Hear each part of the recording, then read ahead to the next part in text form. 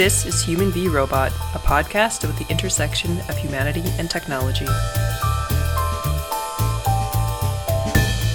Welcome to Human v. Robot. Today we're talking about responsible tech companies, what we should expect from tech companies and what they're currently doing, stuff like that. I'm Andy Van E, and I'm here with my sister Heather Hallgrimson. How are you doing today, Heather? Hey Andy, I'm doing good. Good. So as far as updates go, before we get into our main topic, you had talked about how you're thinking about Human v. Robot. Oh boy. Do you want to expand on that? Yeah, sure.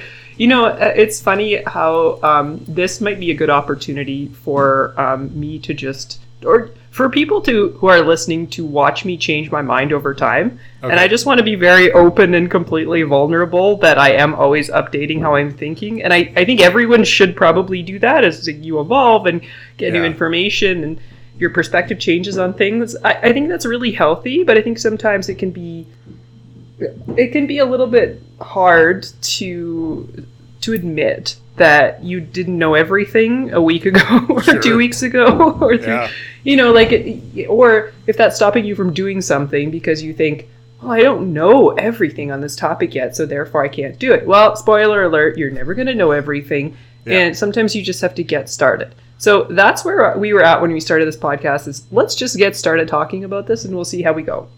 Mm-hmm. And on that perspective, I have kind of updated a little bit of my thinking on the sort of what I call the scariness factor of, sort of our imminent and future doom from, robots, which is, I guess, a good thing. I'm a fairly optimistic person, so I found myself like a little bit surprised that here I was kind of staring down like the future of tech as potentially taking over or eliminating all humans. We don't need those humans anymore. Let's just get rid of them or enslaving us.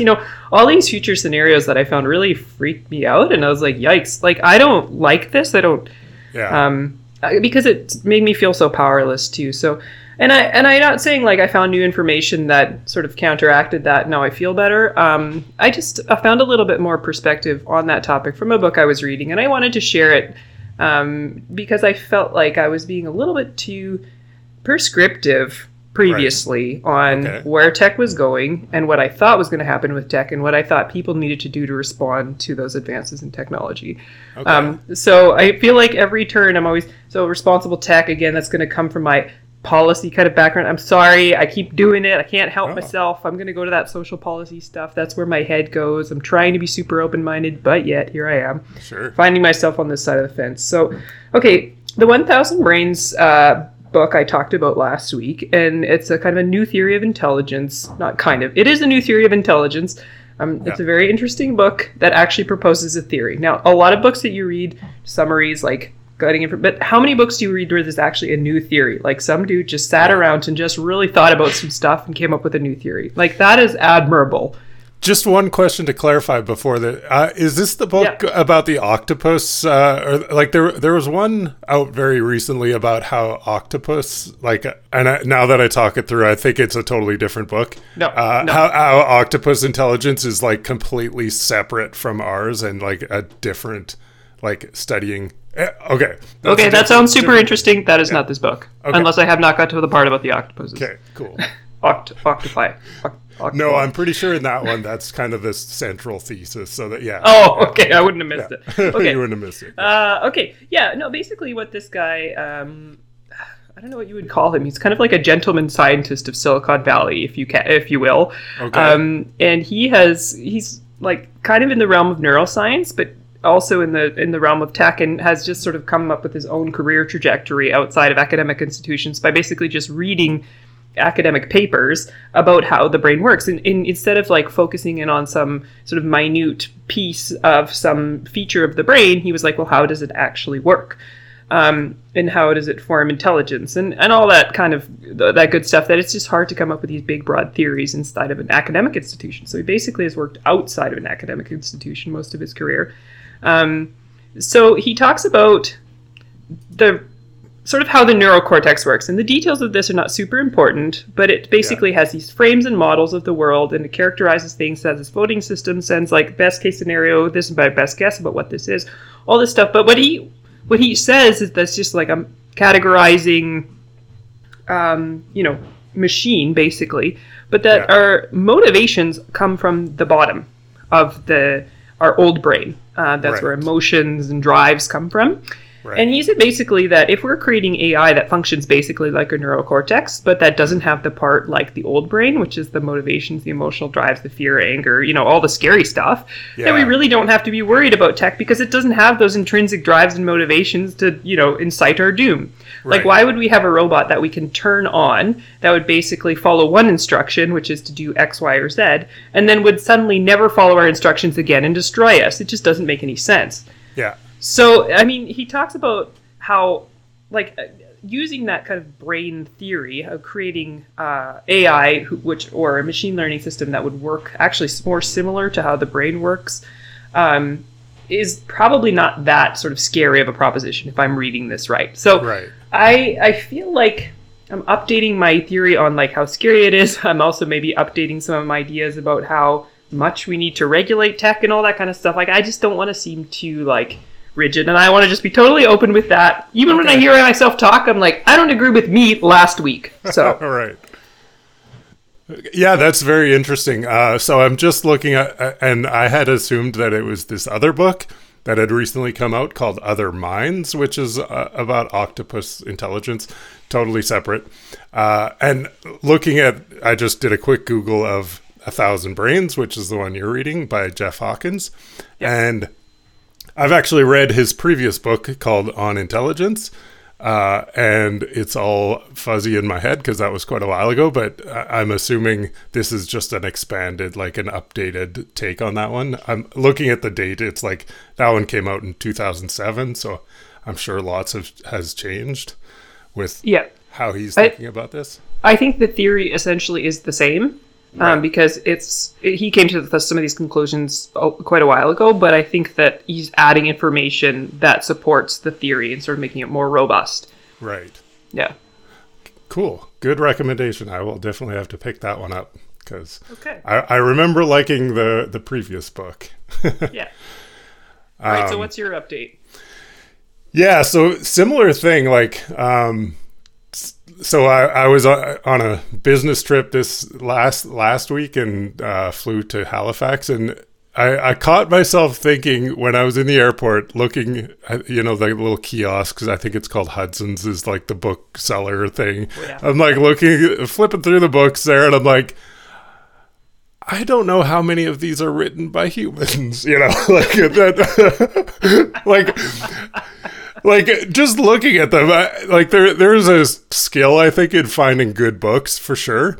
And one of those skills, I think, is kind of how generic it looks, right? Sometimes they have a fair number of books that are very generic looking, they've all been published at the same time from the same,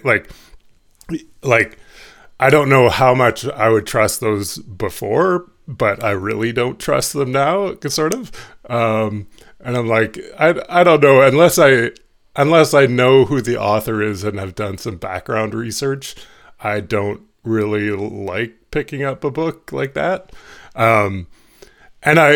So what that got me to thinking was how is that normal? Do most people think about that, or do they just pick up oh, this looks interesting and read it, or not, Because I'm wondering how those books get on the shelf, and obviously they sell, right? Because they wouldn't be on the shelf if they didn't sell. Yeah. Is that a question about how do people find the books that they read? Yeah. Or you just look at, yeah. What I think about books sometimes is that a lot of these kind of the new theories and stuff like that. Now that's going to be a very unique book. It needs to be written by a very specific kind of person. Yeah. A lot of books are just really iterations on the same theme. It's just they put all the tropes in a blender and just... Yes, yeah. And that was me making a blender noise.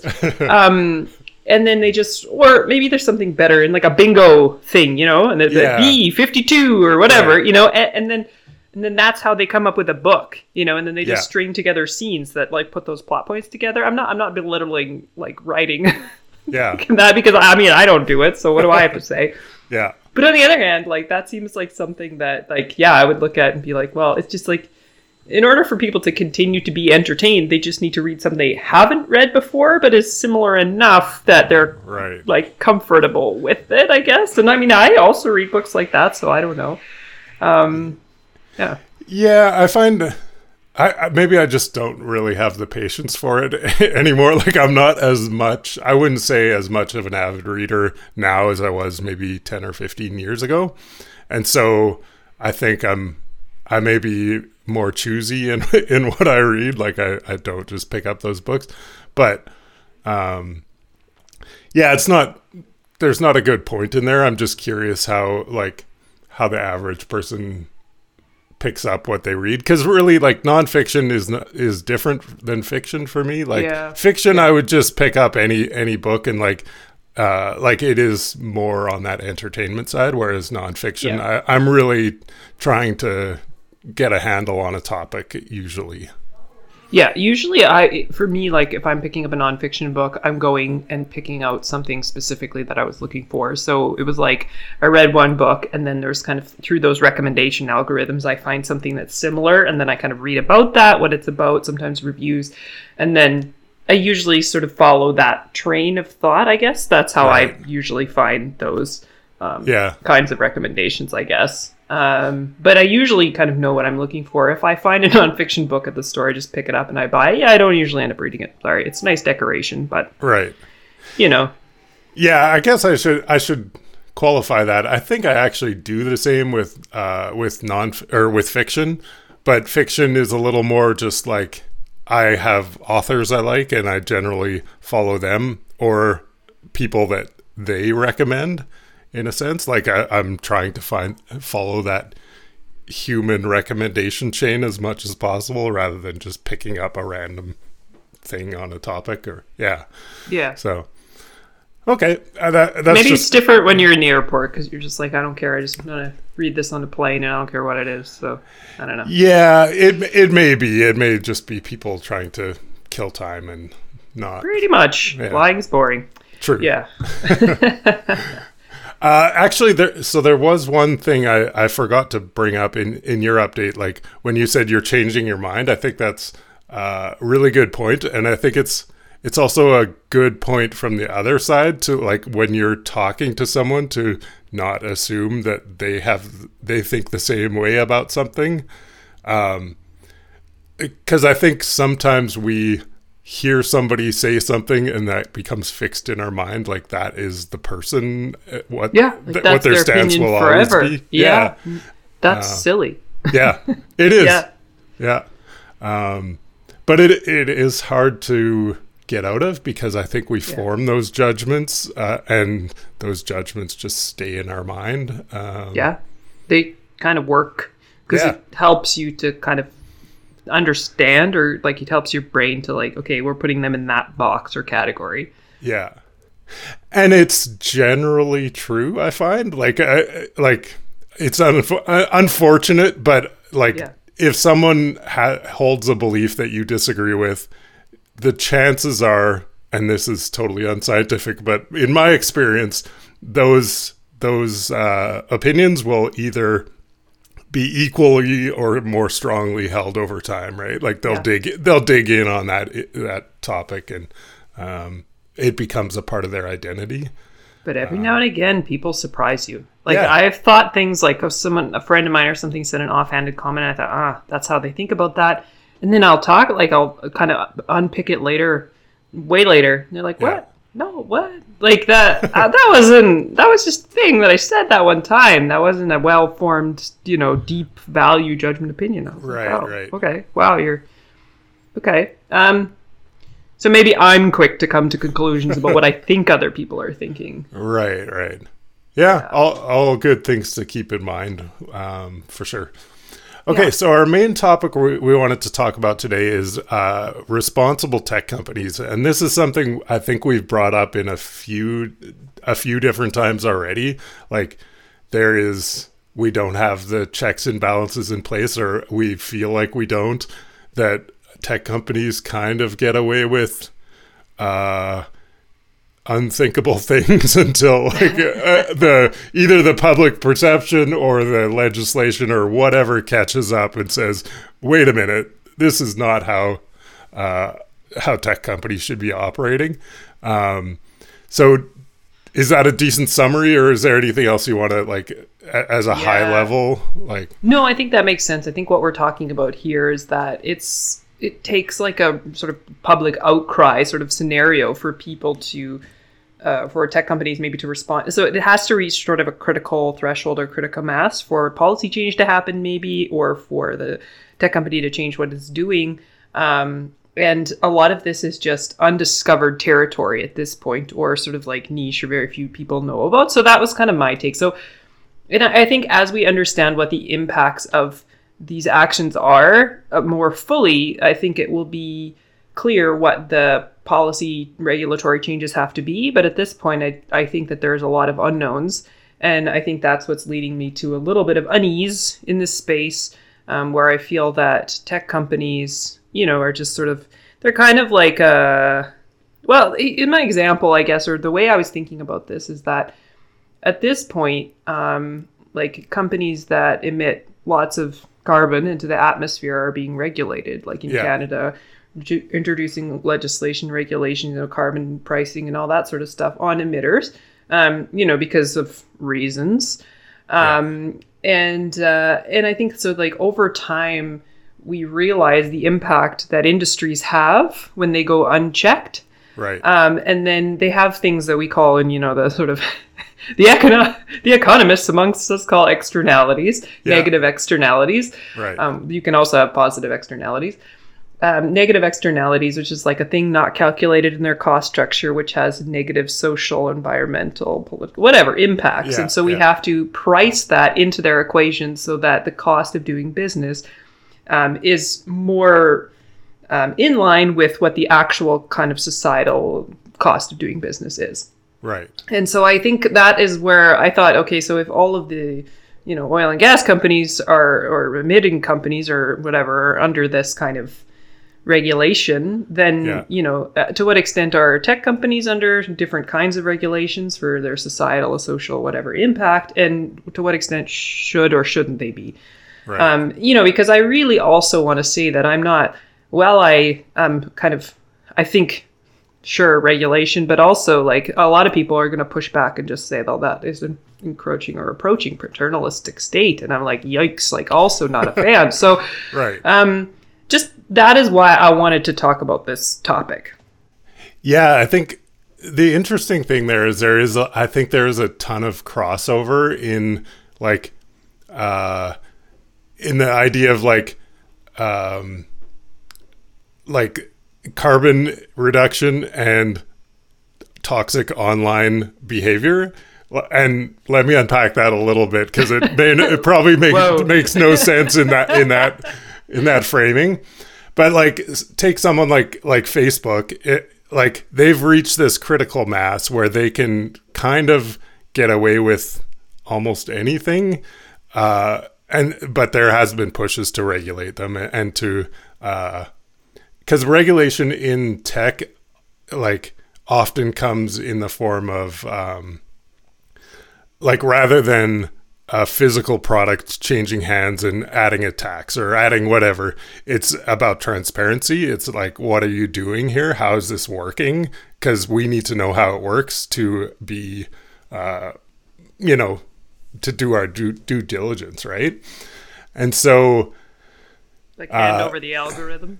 Yeah. So like people that argue for complete freedom, like no regulation, I think what they miss often is that a company can get enough traction to financially sway everyone around them that they don't have to be transparent or to offset, do these things that would, that regulation would ask of them. Like, especially like oil and gas puts so much money into like lobbying or, ensuring that they don't have to do as much as the public might want them to do. Right. Yeah. I've been to a few conferences where it's like, this session was supported by like the Canadian petroleum producers. I'm like, Yeah. like, Interesting. interesting. Yeah. Yeah. So it's like I have that. This is one area where I've definitely changed my mind over time, because I thought like I don't want to come off as judgmental. Like, I think like the free market is fantastic. It's a great system, but it can be gamed by companies with lots of money, and it can be like, it is not a silver bullet, right? Like, there are like going back further in the tech world, like there was Microsoft went through a giant antitrust battle that definitely changed what kind of company Microsoft is. Like, I have very much changed my view. I still don't especially like Microsoft, but I like them a lot more than I did previously, probably like 15 years ago. I don't actually know. I don't remember the timeline. But anyway, like, the interesting thing is like that there is a definite correlation between the moment Microsoft was going through that and the moment Facebook hugely accelerated, because like as soon as you push one down, it seems like another comes up and jumps in, because until a company achieves this critical mass, they're not really legislated, or they're not like, people aren't focusing on them as like, is this company really operating how they should be? So while we're asking that of Microsoft and they're buckling down and trying to get their house in order, Facebook just comes along and with no regulation, no fear, I guess, of anyone coming down hard on them, that they just take advantage of that. And so I think it's a difficult topic, because tech moves so fast that you find that, right? Like, a company just gets so big so fast and then becomes almost indispensable, where they can almost do whatever they want. And I think that's the topic where, like, that's the reason we want to talk about this right now, I think, is that's scary. Yeah. It is. And I think I've been hearing that in other areas of sectors of the economy. Like, I was listening to on the radio about like grocery stores. Like, in Canada, we have very few large grocery retailers. And what does that do to the price of food, or for like real competitive pricing? I think you can almost argue there isn't any. Right. But I mean, the pace at which something like a grocery store is growing or gaining power or momentum, like, man, we saw that coming, ways off. Right. But tech companies, so like that kind of thing, I think we can sort of be excused, or that sort of like, that's kind of the world we know. But I think the world that we don't know is how quickly these companies are moving, and also kind of whose problem it is to regulate them. Like, is it the country that they operate in, knowing that their user base is not like, is all over the world? Right. Which I'm not sure I have a solution for. I obviously don't. So I think the pace is a problem. And I think that the degree to which people don't know or understand what they're doing, and whether or not they're allowed to be secretive about those things, like you said, is all the parts that bring me unease, I guess. Right. Yeah. And in that, so definitely related to the growth, like the, Amazon kind of grew exponentially to take over. Like, my first example, I was like, well, Walmart in Canada particularly, like, came up pretty fast, like, but it had already achieved, I think it was one of those cases where it kind of achieved a critical momentum outside of Canada, and then came in and like really dominated, and still is dominating, I would say.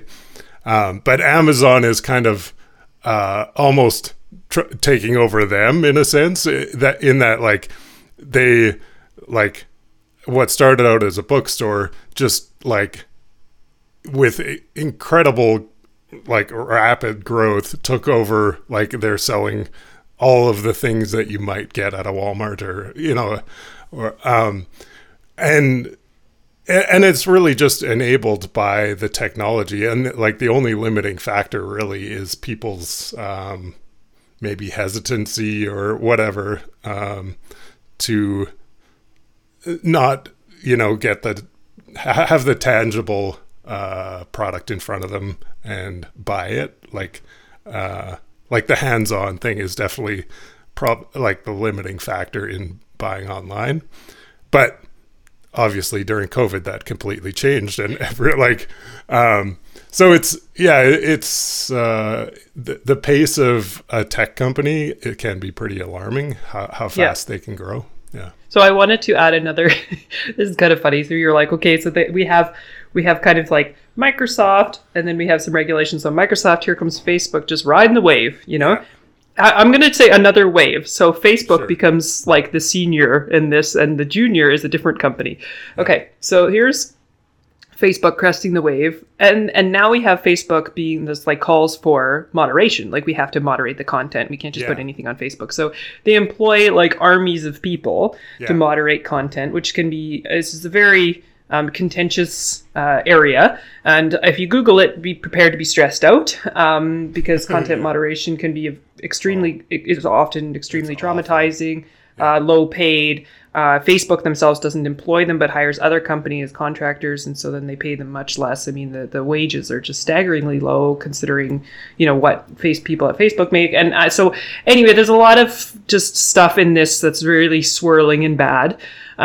However, this is to say that Facebook is moderating content. So not everything that gets posted can go, like, not every picture, things that we say, okay, as a society, we're not okay with sharing this on a social media platform. So there's a number of things that we can't share. Now, just add that to the picture. The young buck on the street is Stability AI, which is the company that is basically just like, if you're not in tech, just imagine like Photoshop, but anybody could use it. You just type in a prompt and like any picture or even short video clips can come up. This is a very simple way. I actually personally haven't used it, but it's like one of those art generators that we've talked about previously. And I think the founder is really saying like, look, this is a champion of personal expression, because now anybody can express themselves. Anyone's an artist. We all have it in it. It's, our, business to create, and the kind of good outweighs the bad, and we'll all create. But then the interview that I was listening to the founder on, he was basically saying, people can create anything, but what if people create things that are just horrible images of people and terrible, I don't even want to talk about it, but, and then so what's funny about that is, to here you are like saying about this sort of freedom of expression stuff, but then you're almost relying on platforms like Facebook to moderate the content that's being generated by your technology. And he's kind of like, well, I don't know. Like, it's sort of like, down with Facebook, but also, they are the ones who are going to provide like sort of the stops, and then this company gets to proceed unregulated. Exactly. So it's just like it happened again, I guess, and will continue happening. But yeah, it feels like just the pace makes it impossible to, because like, government is not made to work this fast. Like it's just not built for this. I know, like, not at all, maybe according to some people. Sure. It's pretty but slow, but it is a slow thing. But it's also because it's trailing public opinion, which moves fairly slow as well. Like people, like, unless you're on the bleeding edge of this, and I think we're trying to be, but we're definitely not still, we're not experts in any of these areas either.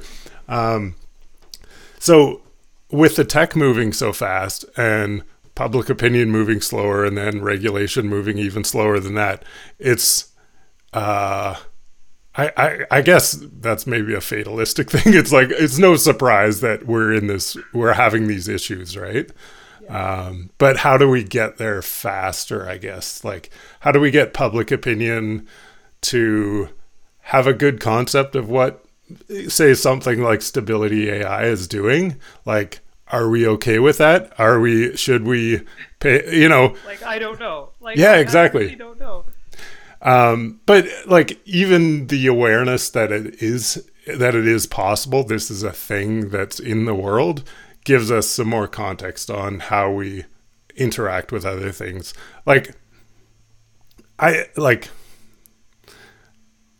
don't want to end up being like a overly suspicious person, you know, like it was like a grumpy grandpa. yeah. Like, Constantly questioning everything, but I also want to be aware of like what is possible and with, you know, like image generation and like I think I said last episode, like this has been possible for a long time with Photoshop. It's just so much easier now because, like you say, anyone can just give it some prompts and generate misinformation or like misleading images, and it's like it's not quite there for video yet, but it's coming, and like we said, it's there for audio as well, and so you can't. Yeah. You do have to be suspicious, but it's a justified suspicion, I think. Like, it's, it's not that grumpy grandpa, like, with vague, you know, unfounded suspicions. They are well-founded, I think. So I think so, too.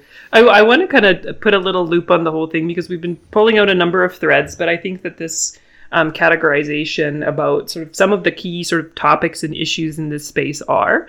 And then I'll leave it up to anyone listening to sort of interpret or think about how they might propose solutions in any of these domains. But I think sometimes it helps to kind of categorize what the sort of central issues are. So like, instead of just going by and listing them. So there are a number of organizations, like sort of policy organizations or nonprofits who exist to try to make responsible tech companies a thing, I guess, or make tech more responsible. It's kind of a thing that's happening right now. So there's a few buckets that I think this fits into. So basically, the first bucket that we talked about is the government and legislation issues.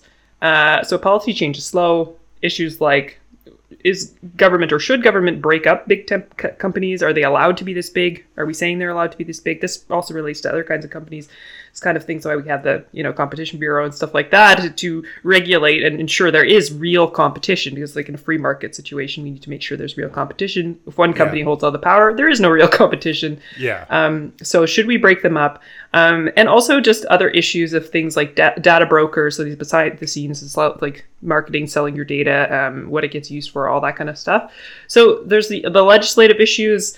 There's this other sort of thing that's going on where tech has a culture around move fast and break things. And the responsibility just isn't there to provide like strict product testing, I think, you know, so it's like market validation is definitely something that's really there. So make sure there's like product market fit. However, the implication part where we really test it and ensure that it's doing the things we want to do without it having all these negative side effects. Like, for example, if a pharmacy, you know, big pharma is developing new pills for stuff, they have to categorize the side effects. Because those, or just effects, I guess you might want to call them, because it's like ensure that we've accounted for what else might happen. We can't just make sure the pill does the thing. We also have to categorize or catalog what the side effects are. So through some testing process. So something, I don't know, I'm not suggesting that that's how we apply that to tech, but it's kind of like, is there a way that we should change that culture? And then the other one, maybe leave that for a second. The kind of other one that I wanted to bring out is the average consumers are unaware of tech. I mean, it's kind of like, you know, I think we can sort of do a little bit with this, you know, teaching people how to like use computers or to investigate these things in school and stuff like that, like how their data, you know, getting educated on, you know, how their data is being used, all that stuff. That'll probably change, like, as younger people just learn how to use this stuff and become less of an issue over time. But it's just to understand a little bit, you know, peel back the curtain a little bit about how how this stuff works, how it's being used, where their data is going, all that kind of stuff can, I think, help people be more sort of responsible consumers. So there's a few, the other one that I wanted to leave behind was because I sort of have a take on this, which is really unique, is that they say no one's ever come up with a good way to internalize societal values for companies. Like these are things like B Corps and all this stuff. And I'm laughing because my job is to help people make cooperatives, and cooperatives have like a set of values that they like here are the cooperative values. But I also personally don't ever encourage people that they have to take those on, because I think it's important to define your own values, not to take a preset list of values off the shelf and apply that to your business. As a business or as individuals, you mean? Cooperative businesses have they have this sort of principles that apply to cooperatives. Cooperatives. But this is not a legislative thing. Right. And it's kind of like some people think all co-ops need to apply, have those. I personally don't think so, but I think people can. So there's a big argument going on in the sort of my weird niche of the world about that topic. But and I think that's a really weird sort of swirly place to get into, because sometimes the good, bad outweighs the good on trying to internalize societal values, because then you could just game the system in different ways. So, Yeah. So lots of things to unpack there, and we probably won't unpack all of them. But one I wanted to talk about is like the interesting thing about comparing these like companies like selling physical products, selling like pharmacies selling drugs, and then tech selling social relationships, ideas. What are they like? Those kind of things. Are the platform with which we connect human beings. Yeah, exactly. Like it is much harder to define like precise metrics and like what do we expect? You can expect some like tangible things like physical, like the speed and the reliability. Like if I send you a direct message, I expect that to get sent. If it doesn't, like there's functional things obviously that like we can expect out of tech companies, but like that's not what we're talking about here, right? Like we're expecting some kind of like social impacts or like those negative externalities that you were saying. Like have we thought through these things, especially when it comes to misinformation and stuff like that? Like are these companies, how reliable is any individual system? Like, and education definitely comes into that. Like Wikipedia is a classic example. Like if people don't know how it works, they might come to expect that, this is like a review board that's like, or like a formal company that's producing all this content, when it's totally not. Like it is not like, it's very reliable, except when it's not, right? Yeah. And I remember Wikipedia sort of gaining popularity in my early university years, and then professors being like, I will not accept any Wikipedia links, like just wholesale, like don't show me that. That will be, I don't know, not allowed. Yeah, which is a valid stance. I think most... I don't know where it's at right now. I think most maybe do, but need. Yeah, now it's a little different, but this was early days. Yeah. But yeah, the disclaimer always there is that like it can change from today to tomorrow. Like the thing you're linking may completely change, and so you have to be aware of that it is community run, and there's no central authority on that. There are like some mechanisms of trust built in, but yeah, definitely anyone could just update Wikipedia with whatever they want. Yeah. With a lot of qualifications to that statement, but yeah, in general. But if we know that's how the company works, then I think we're in a much better position to interact with it. And I think it gets more fuzzy with other companies, especially ones that have, like we've talked about before, that are driven by these algorithms. Like, how much should I trust the recommendation algorithm of, say, YouTube? Like they are recommending things, but it's much more fuzzy, right? Because it's not like if they recommend a video I don't like, that's not a failure, really. Like, there's not clear-cut success or failure, right? Yeah. But in general, like, people would assume, like, oh, if YouTube algorithm recommends me something that's clearly misinformation without labeling it, that's probably an objective failure, I would say, right? Like, and so, yeah, we need to know how the system works to determine that, I think. Yeah. Yeah, I was having a conversation with somebody yesterday about the how TikTok learns you, right, and what it shows you based on your age, like your demographic, like who you are or whatever, like what it thinks you might like. Because like what my husband sees when he goes on there, like he doesn't know him really, but if he opens the app and what it thinks he likes is going to be a lot different than what he thinks I like. Yeah. And he's like, why does it think I like this stuff? I was like, to be clear, TikTok doesn't have any like value judgment associated with what it thinks you like. Yeah. Like it's going to show you stuff that societally you might get judged for, like, or whatever, you know what I mean? Like, I'm not going to go into the detail, but I'm like, yeah, like you're going to look at that and you're going to be like, oosh, like that's not what I'm into. Like, and you might be embarrassed. You're kind of like, whoa, easy. But I'm like, that's just what it thinks you like. And it doesn't see that as any different than like you being really into like watching people like, roll for sandwich or whatever. Like, it doesn't care. It doesn't aside from, some things that don't get put up, like, like we talked about, maybe if Instagram blocks something because a content moderator caught it or whatever, it's not going to show you certain things. But otherwise, it's just like whatever it thinks you're into, like it is going to show you more, and it has no judgment for you. Yeah, and like, TikTok is definitely one of those companies that I feel like is riding that next wave of absolutely no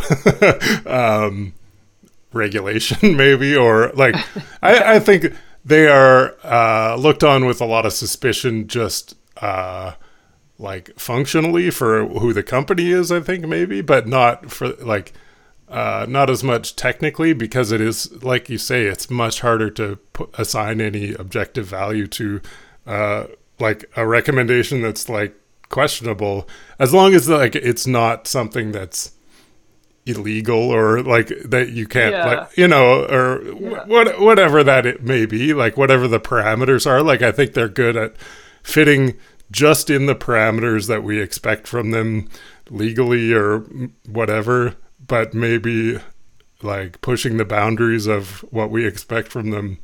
I'm not sure if I haven't used it enough. I've used it a little bit and found the same thing as Jerry. I'm like, TikTok doesn't know me, and I like, how do I? No, I will say it actually, because you won't be embarrassed. My husband does listen to this, but he opened it and he was like, I mean, my recommendation, like me as a male, in my 30s male, is like, it shows me things that was like bordering on pornographic. Like, that's what it thinks I'm into, because it's just assuming characteristics about me, right? And I'm like, I get, that's what it. So he's like, and then if you don't like swipe quick enough, it's like, oh, you want more? Oh, okay. And it's like, You're like, and then you just close the app and you're like, exactly. Okay, I'm freaked out. I don't know. Yeah. Right? Totally. Yeah. And I don't know.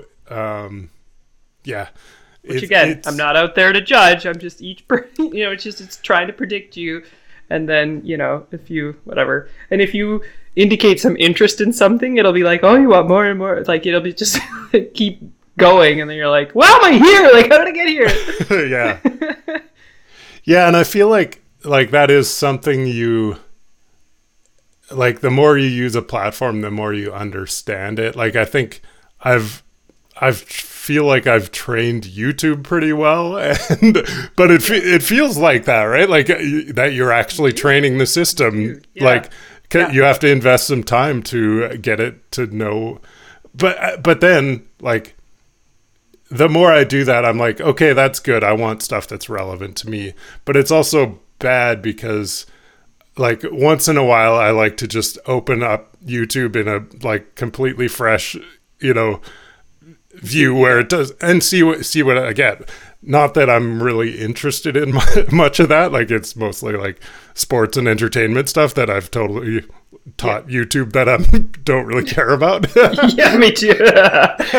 Like Twitter at first is trying to give me lots of stuff about sports. I'm like, no Twitter, hard no to the sports stuff. Although I didn't put in enough work to train it, so it would send me a notification every day. Yeah. And I reinstalled it on my phone. I actually deleted it again after the whole like Elon Musk drama. I was like, okay, I'm very on the fringe of Twitter, so I've like quite had enough now. And so I don't know, maybe I'll just I'll break up with Twitter for a while and we'll get back together. We have a complicated relationship. But it was trying to figure me out, so it would send me like something every day, and it was like a different CBC News article from a different Canadian province every day. I was like, wait, what? It was like stuff like niche stuff in BC. I was like, what are you doing? Like, you're just trying to get me to click on something. If I clicked on it, you'd be like, aha, Nova Scotia, that's the one. That's it. No, gotcha. Right? Yeah, like it was trying to like, it was like sending out little probes, and it was just mostly annoying. Yeah. Okay, anyway, we've talked a lot about the topic, so that should probably cover it for today. Yeah, I think there is definitely some more pieces we could go into, like zooming in, like both zooming in on specifics and zooming out maybe on like how tech companies operate and how they're different, how they operate differently than your average company. But yes, I think that's probably good for today. Okay, good. Cool. All right. Thanks for chatting, Heather. Okay. Bye. Yeah, bye. Thank you for listening. To hear all our episodes, search for Human v Robot wherever you find your podcasts.